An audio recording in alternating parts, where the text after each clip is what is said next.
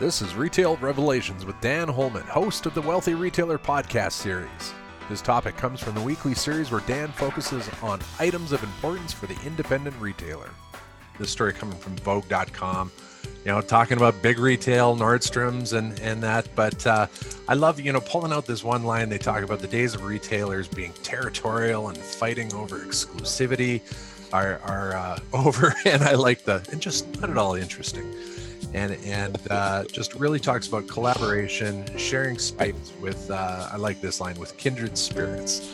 So what jumped out at you? So this article from Vogue.com, we'll share a link to it again, highlights the Nordstrom's collab with Dover Street Market. Dover Street Market is made up of 7 brands that are now being added to Nordstrom's LA, New York, and Vancouver stores. And this isn't the first department store boutique collab we've seen, but it's spun maybe in a different light than in the past. And Nordstrom's Vice President of Creative Projects, Olivia Kim, goes on to be quoted in this article saying, we want to support other retailers and other fashion brands just as much as we want our own retail to succeed. Dover Street has this incubator platform where they're supporting and creating viable businesses for young and emerging global fashion designers who all have their own compelling, interesting, and awesome messages. And Kim goes on to say, we want to support all of that at Nordstrom. And we don't just live in this bubble where, hey, we're Nordstrom and all this stuff has to come through us. We think about retail. I love this line. We think about retail as a place where a customer can come and feel emotionally connected to us because we're giving them compelling stories through a lot of different brands and other retailers. So the takeaway for the independent retailer in this message isn't the story, isn't the collab. It's that we think about retail as a place where a customer can come and feel emotionally connected to us. Holy cow, that is powerful. Now, let's not start thinking all kumbaya through this story. There's a tactical move here to gain and hold market share.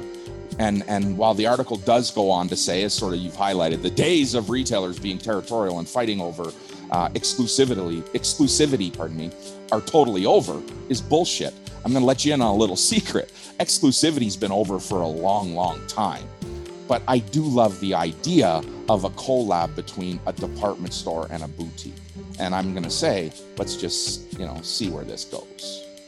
Well, and we've talked a few times in the past too, Dan, where, taking it down to the smallest of independent boutiques, how the opportunity is there for them to find those little pop-up collaborations within their stores. And I'm a big fan when you talk about expanding their base too, where here's these other brands yelling through their channels to, hey, this is where we're going to be. And what a great opportunity to grow the audience that way. So, and they're talking about this exclusivity is gone, and it's not really gone. I mean, exclusivity has been gone for a long time.